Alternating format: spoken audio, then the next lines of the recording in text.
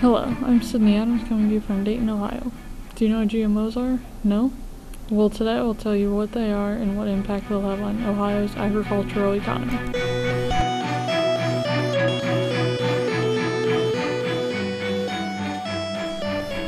GMOs were approved in 1988 and have been on the topic of food safety and economics ever since. GMOs, or genetically modified organisms, are organisms that have had their genetic code artificially modified in laboratories. 80% of conventional processed foods are GMOs.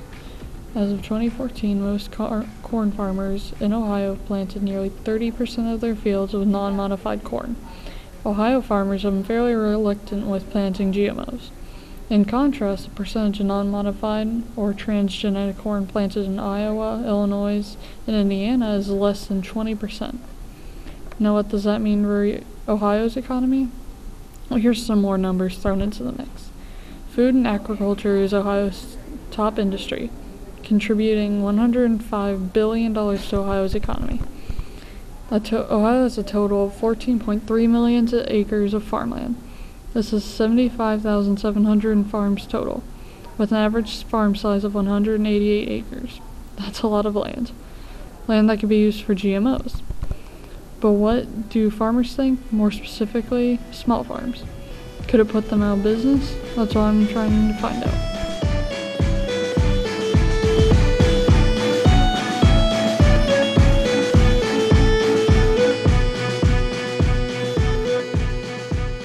What are your opinions? Well, I'm not a big fan of Monsanto, but I'm a fan of science, and I think they got a lot of uses in spots, and some spots maybe not. But I use non-GMO corn. I do use some GMO soybeans, so I guess I have mixed opinions. How do you think, though, that they'll affect small farms or farmers markets? Oh, I probably think they'll be all GMO someday. Probably that'll be the way that everybody will be going. I don't know. I don't know if it'll help us or hurt us. I'm not sure. Okay. So you think they'll just probably, for now, they'll be neutral? They won't really greatly affect the economy yet? No, I think overall they're probably going to be a good thing if the evidence that they're safe, it makes more yield.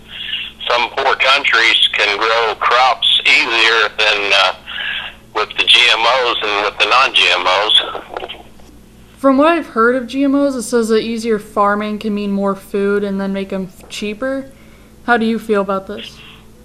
It's possible. I think there's some cheaper chemical. You use less chemical with the GMO, so that helps the input. The seed's more expensive. So there's, again, it's mixed for me.